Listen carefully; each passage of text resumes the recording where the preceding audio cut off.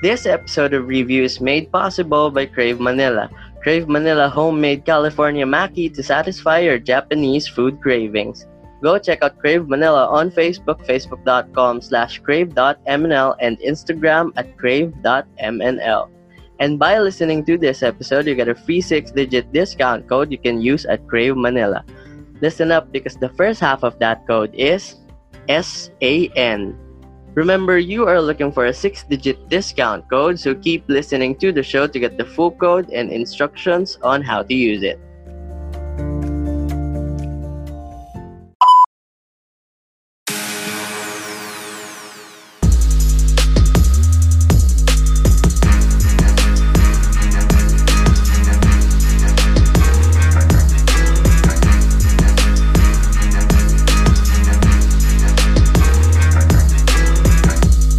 What's up, guys? Today I invited a friend to join me to do a review of the Star Cinema blockbuster hit, Four Sisters and a Wedding. I'm your boy Wesley. Stay with us. This is Review.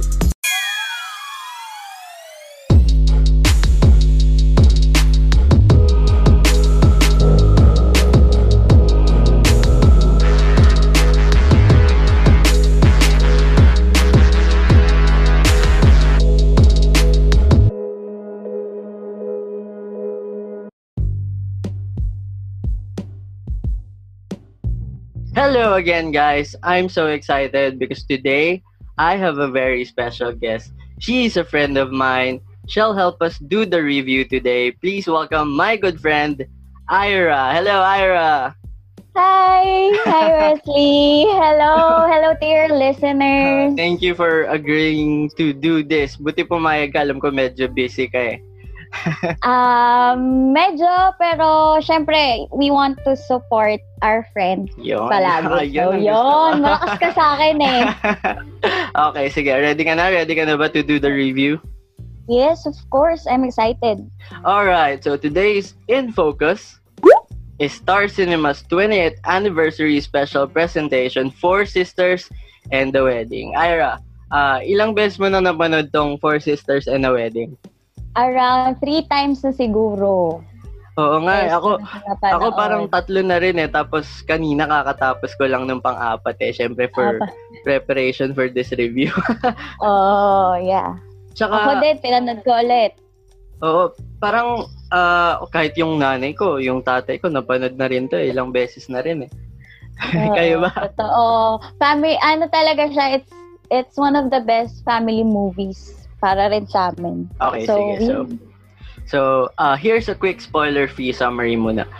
Four Sisters and a Wedding follows the story of 4 sisters, Teddy, Bobby, Alex, and Gabby, as they all come back home and reunite for a gathering. The big news? Their youngest sibling, CJ, has now decided to get married. The conflict? The sisters are not so sure if it's the right time for their baby brother to settle down. So together, the sisters try to put the wedding to a hold. And as they reunite, they face the feelings and issues they have kept buried for a long time. Alright, so this movie came out 2013. Parang 7 years ago na yun, 2020 na ngayon. So, after all those years, parang this movie has become so iconic and it has been aired na rin sa free TV on ABS-CBN many times. So, what's your major parang what do you think about the movie Four Sisters and a Wedding? Kasi parang like what you said, matagal na siya eh. So, unang beses ko siyang napanood, bata pa High school pa tayo yata, 2013. High school, oo. And yet, parang it has triggered a lot of emotions na for me as a teen. Pero once you watch it again as an adult, parang you get to understand more kasi each character. So, actually, yun nga rin yung yan din yung naisip ko eh, kasi parang it's one of those movies na when you watch it for the second time, third or fourth, parang the happiness and the joy you feel una mong pinanood, parang mararamdaman mo pa rin siya eh kapag nag-rewatch ka na. Pero at the same time, you get the things na mga pinupunto nila better Parang Better. as you mature nga, since this movie is 7 years old now, and since tayo rin, nagmamature na rin tayo. Mature na.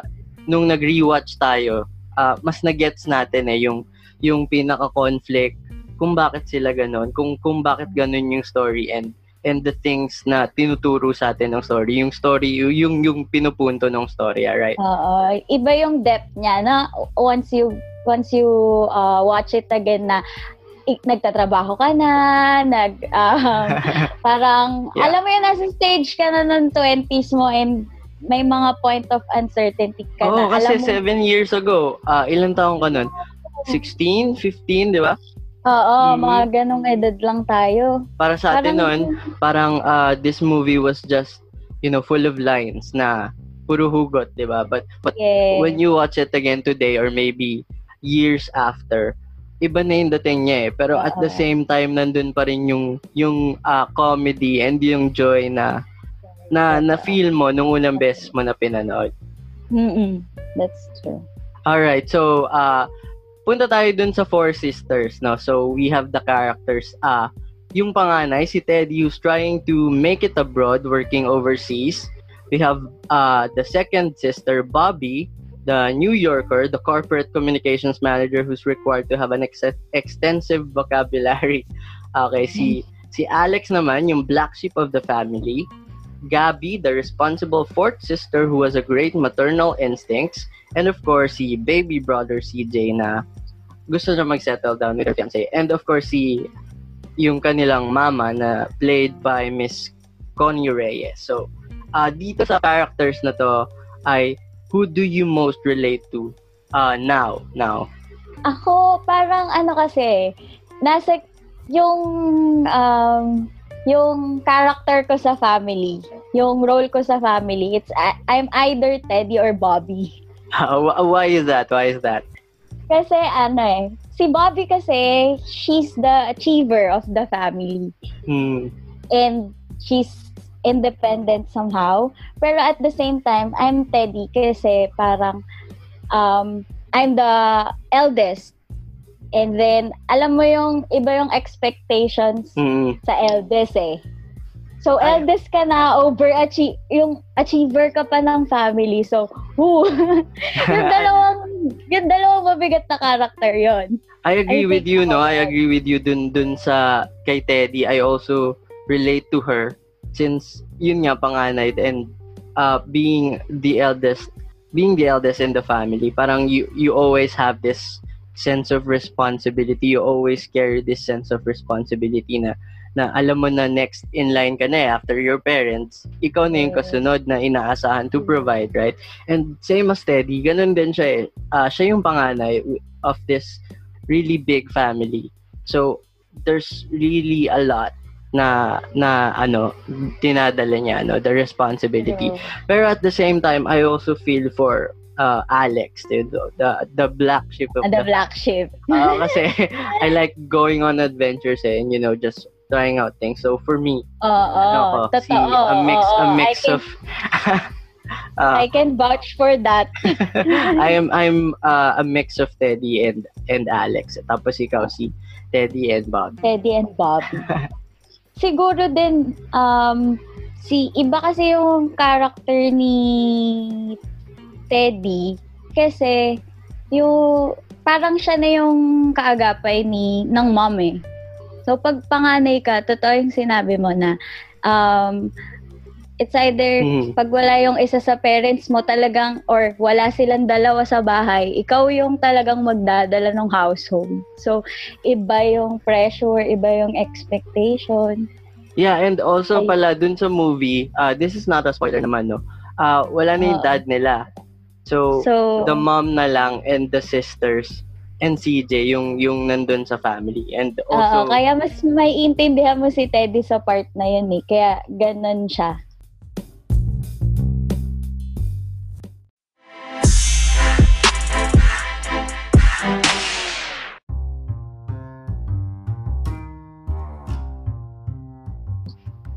For the low points muna.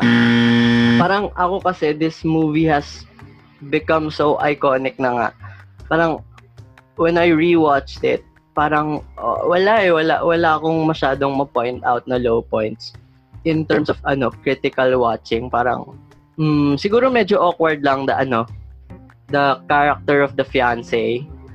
medyo kasi out of all these cast members, medyo siya yung siya yung bago-bago nung time na yun no. So siya yung parang pinakabago dun sa sa acting sa acting gig. So parang feeling ko medyo awkward lang yung character niya. Yung portrayal. Oo, yung portrayal. Yung portrayal. Oo. True. Pero what about you? Ako other than yung awkwardness ng characters, siguro parang it's not yung family doon parang it's not that typical na rich noble family, parang ganun yung representation doon. So parang doon sa part na yun medyo unrealistic for me. So, yung family ng fiancé? Nung family ng fiancé, yes. Parang nga kasi naging, medyo over the top. Medyo over the top siya. Parang mapapaisip ka if medyo ganun ba talaga? Ganun ba talaga yung mga family? Like meron ba talagang ganun? Yeah. Oo. Tsaka yung dynamic na parang sobrang realistic nung family nila CJ. Then the fiancé. Tapos the fiancé. Parang talagang nangingibabaw yung element na yun sa yung realistic element, diba? So parang while the Salazars are very grounded, no, the fiancé's family naman parang sobrang up there. True. Parang ibang over the top siya. Any more low points of the movie for you? Tsaka yung siguro there's an attachment kasi sa movie. So, when terms to the seriousness, tsaka yung emotional weight, yung gravity ng movie in terms of emotions, na more on nakalink talaga siya sa serious family stuff, sa issues. And minsan yung yung seriousness niya, it's somehow contradicting dun sa comic relief naman na binibigay nung dynamics ng characters. So parang yun yung nagiging contradiction sa akin na parang wait lang, parang hindi siya nagmamatch. May mga instances na hindi siya nagmamatch. Because this was marketed as a fun family movie, diba? Oo, totoo. Lalo na when you watch the trailer, hindi mo talaga na-expect yung emotional weight ng movie, yung seriousness niya. So yun. Pero since this is this is Star Cinema and this is directed by Cathy Garcia Molina. So parang alam mo pa rin na at some point in the movie bibigyan tayo ng emotions and heavy stuff. Totoo. Yes. All right, for the high points naman for me Sige, go. Okay, for me the casting. So Star Cinema has assembled a cast of the most sought after and promising actors and actors of their generation, no? So sobrang galing nila doon sa part na yun. Parang napagsama-sama nila you have Angel Locsin, Tony Gonzaga, the ultimate multimedia star. Siya yung magdaya, very versatile actress. Of course, Bea Alonso. Tapos isama pa si Miss Connie Reyes, no? So parang all star-studded talaga siya. From hanggang minor characters. Malalaking pangalan din So yeah, for me, casting is a very, very high point ng movie. Yes, and also just to add to what you said, yung casting maganda and sobrang tailor-fitted nung character dun sa mismong personality. Totoo. Nung mga original actors and actresses. Sobrang ganun, it's not that far when you look at them in real life. Not for Angel Locsin though. Medyo nagulat ako na ganun yung role ni Angel. Pero ang galing niya. Parang I did not expect na kayang mabigyan ni Angel ng justice yung ganung role. Yung black sheep role. Sobrang na-amaze talaga ako dun sa part na yun. Parang yung character ni Angel Locsin, malaki yung ano niya malaki yung impact niya. Tapos dagdagan mo pa ng skills ni Angel. Sobrang wow. Diba? And you have also Shaina Magdayo na she's not really that big of a star, no? Pero she's super versatile. Kahit saan mo ilagay, she'll deliver. Diba? Yes, totoo. Tsaka, sobrang iba din yung tawag dito, yung impact nung scene ni Shaina. Nung binigyan na siya ng time niya. Yung meron na siyang siya na yung spotlight nung movie, no? Nung nakuha na niya yung very well deserved time in the story, the appreciation to her character niya. Totoo. So, ayun. So far, sa characters, yun. And, siguro, also yung consistency nung characters. Kasi parang, hindi the way it was written, from the dialogues, naging consistent throughout yung character. Parang walang nag-die down na character traits. So, yun talaga sila. Parang it's just a matter nga of how will they understand.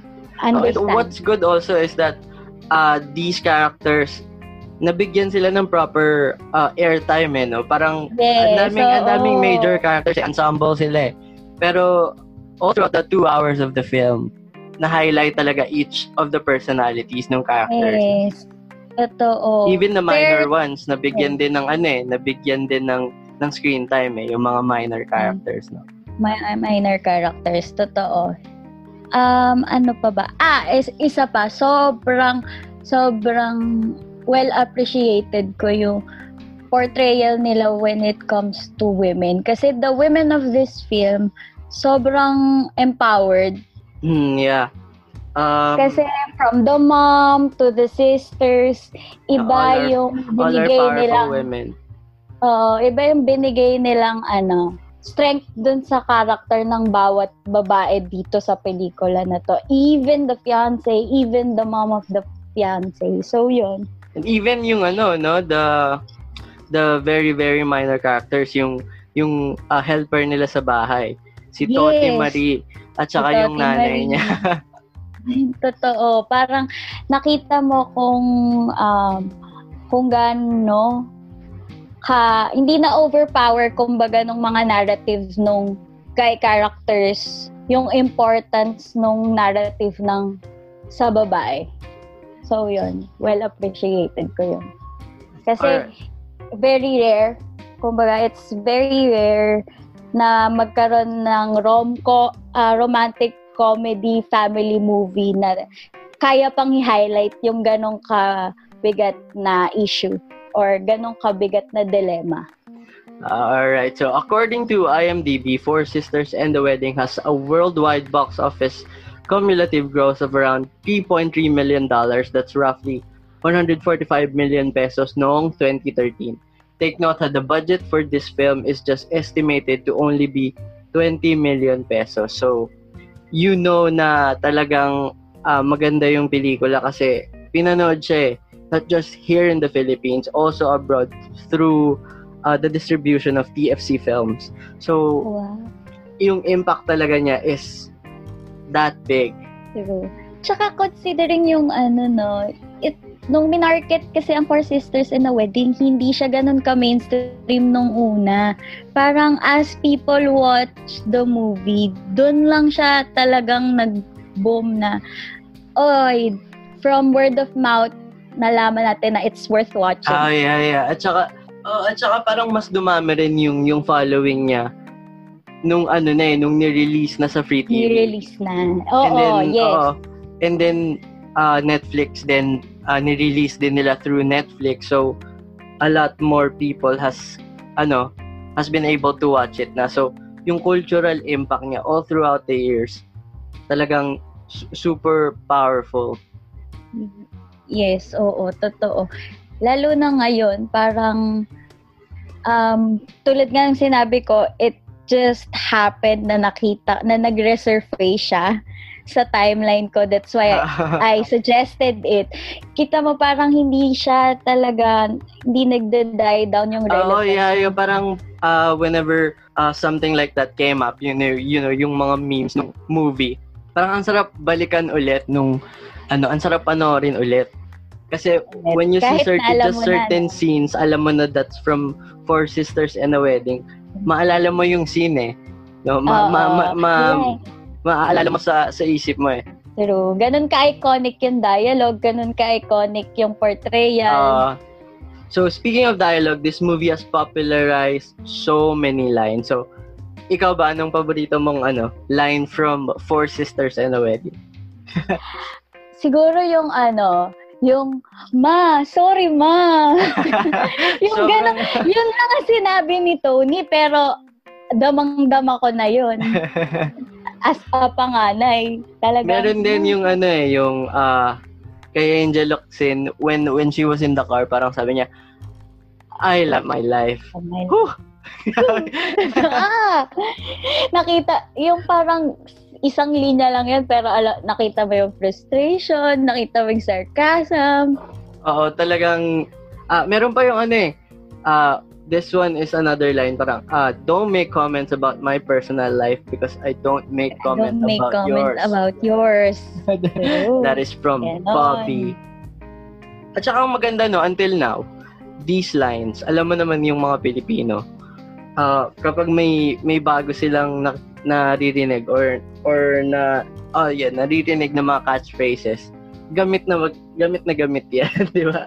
Totoo. In any situation na parang makita nila, uy, tugma to sige, let's make a meme out of this.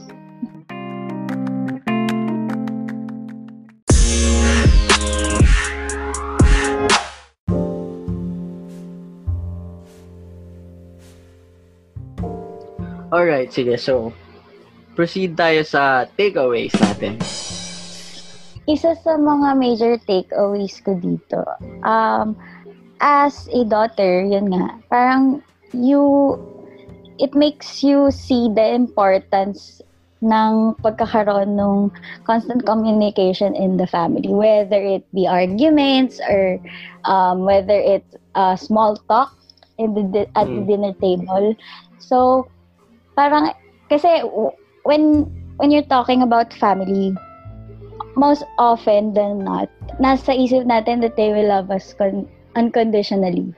So, parang everything we do, parang ang isip natin maintindihan nila. But come to think of it, may mga kailangan pa rin pala kayong pag-usapan. Yeah. And yun yung pinaka marirealize mo na hindi parating maiintindihan nila. Minsan, you also have to have that effort to make them understand you as a person, yung mga magiging changes sa'yo as you grow up, as you grow old. Yeah, there are some things na kahit mahirap na you still have to address it as a family. As a family, that's true. And also, another takeaway from this movie is yung once talaga na you're talking about marriage and starting a new family. Yeah. Napakita ng movie na to na kailangan you have to resolve issues muna. Nang ikaw, yung meron ka sa family mo, yung meron ka sa sarili mo, bago ka makapag-start ng new chapter with another person. So, yun yung isa sa mga realizations ko ngayon, lalo na ngayon pinanood ko siya ulit. Sobrang ganda no na this movie taught us nga na dapat before you go out on your own, dapat you make sure na okay yung family mo, okay, wala yung ongoing issue, resolve muna the things you have to resolve before you go make a family of your own. That's really beautiful. Iba yung relief pala niya, iba yung peace of mind na totoong may bibigay niya sa'yo once you know na at peace yung family mo sa kung ano man, and sinusupport ka nila sa kung ano man yung next chapter ng life mo. Whether it's sa career or sa relationship, totoo yan. feeling ko the movie really just teaches us na, whatever we may be, as daughters or sons or siblings, there will always be a family na you can go back to kahit ano ka pa, no? And kahit sino ka pa. Well, it may not be your family talaga. It may be your friends, maybe just your kapatid, di ba? Or your ate, your kuya. Meron kang babalikan na pamilya. That's what I got from the movie. That's beautiful. Lalo na sa relationship ni, it talks a lot about, or that speaks volume, lalo na nung sa relationship nga ni Bobby and Alex. Oo, kasi totoo naman siblings fight. And pero yun din, sila din yung best friends mo pagdating mo sa bahay. They are really the people din na, na hindi ka iwanan kahit anong mangyari. Yeah, tama. So, what's your review satisfaction for this film? Review satisfaction is 8 over 10. Bakit 8? Why? Why 8? Ayun. Hindi ko kasi wala pa kasi akong movie na nabibigyan ng perfect score. Yeah. Wala pa akong perfect na movie for me na talagang, 10 over 10 to. So, the highest for me would always be 9. Okay. Tapos, kaya 8, parang siguro, yun nga, dun sa mga na-mention ko na low points na nakulangan pa ako when it comes to yung na-mention ko kanina. So, yun, parang that's why 8 pa lang siya for me. Ako naman, may review. Ang high ng standard. Hindi, pero okay lang yun. Ako naman, ang review satisfaction ko for this film is 9.5. 9.5 kasi wow. Hindi kasi meron akong review parang last week ng Hintayin ng Langit and I rated it 9. When I watched this film again, ay parang masyadong mataas yung 9 dun sa Hintayin ng Langit. So 9.5 not eto 9.5 to just for the overall feel tsaka the cultural impact na this film has brought.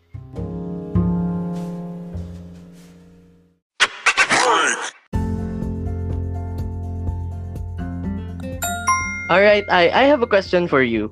What question? Do you like Japanese food?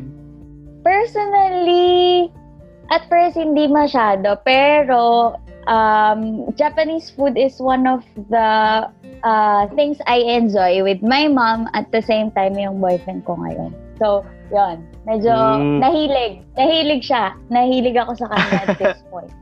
Ako rin I love Maki, no? Pero during these times, kahit pwede nang lumabas-labas, medyo nakakatakot pa rin, no? Good thing there is Crave Manila.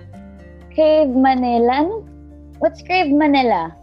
Well, Crave Manila offers delicious homemade California Maki that is available for pickup or delivery. And kanina, before the episode began, I gave our listeners the first half of a discount code they can use at Crave Manila. Listen up, you guys, because here is the full code. The code is SANAOL. Again, the discount code you are looking for is SANAOL. Use this code to get a 5% discount on your next order at Crave Manila. The discount is redeemable only for the first 10 people who will use the code. So go check out Crave Manila's homemade California Maki on Facebook, facebook.com/crave.mnl, and Instagram at crave.mnl. That is it for this review of Four Sisters and the Wedding. Thank you again, Ira, for agreeing to do this. Let's do this again soon. Thank you so much, Ira, for doing this. Thank you for inviting me, and I hope I was able to give my 2 cents dun sa movie, and I hope many would love it and would watch it like us. Would you do this again? Yes, of course. Anytime. Basta walang work. Yeah. Basta hindi ka busy. Thank you again. Thank you so much. Thank you, Wes. Alright, you guys. I doubt this, but if you haven't yet watched Four Sisters and the Wedding, what have you been doing with your life? Four Sisters and the Wedding is available on Netflix. Give this episode a like. What's your favorite scene on the Four Sisters and the Wedding movie?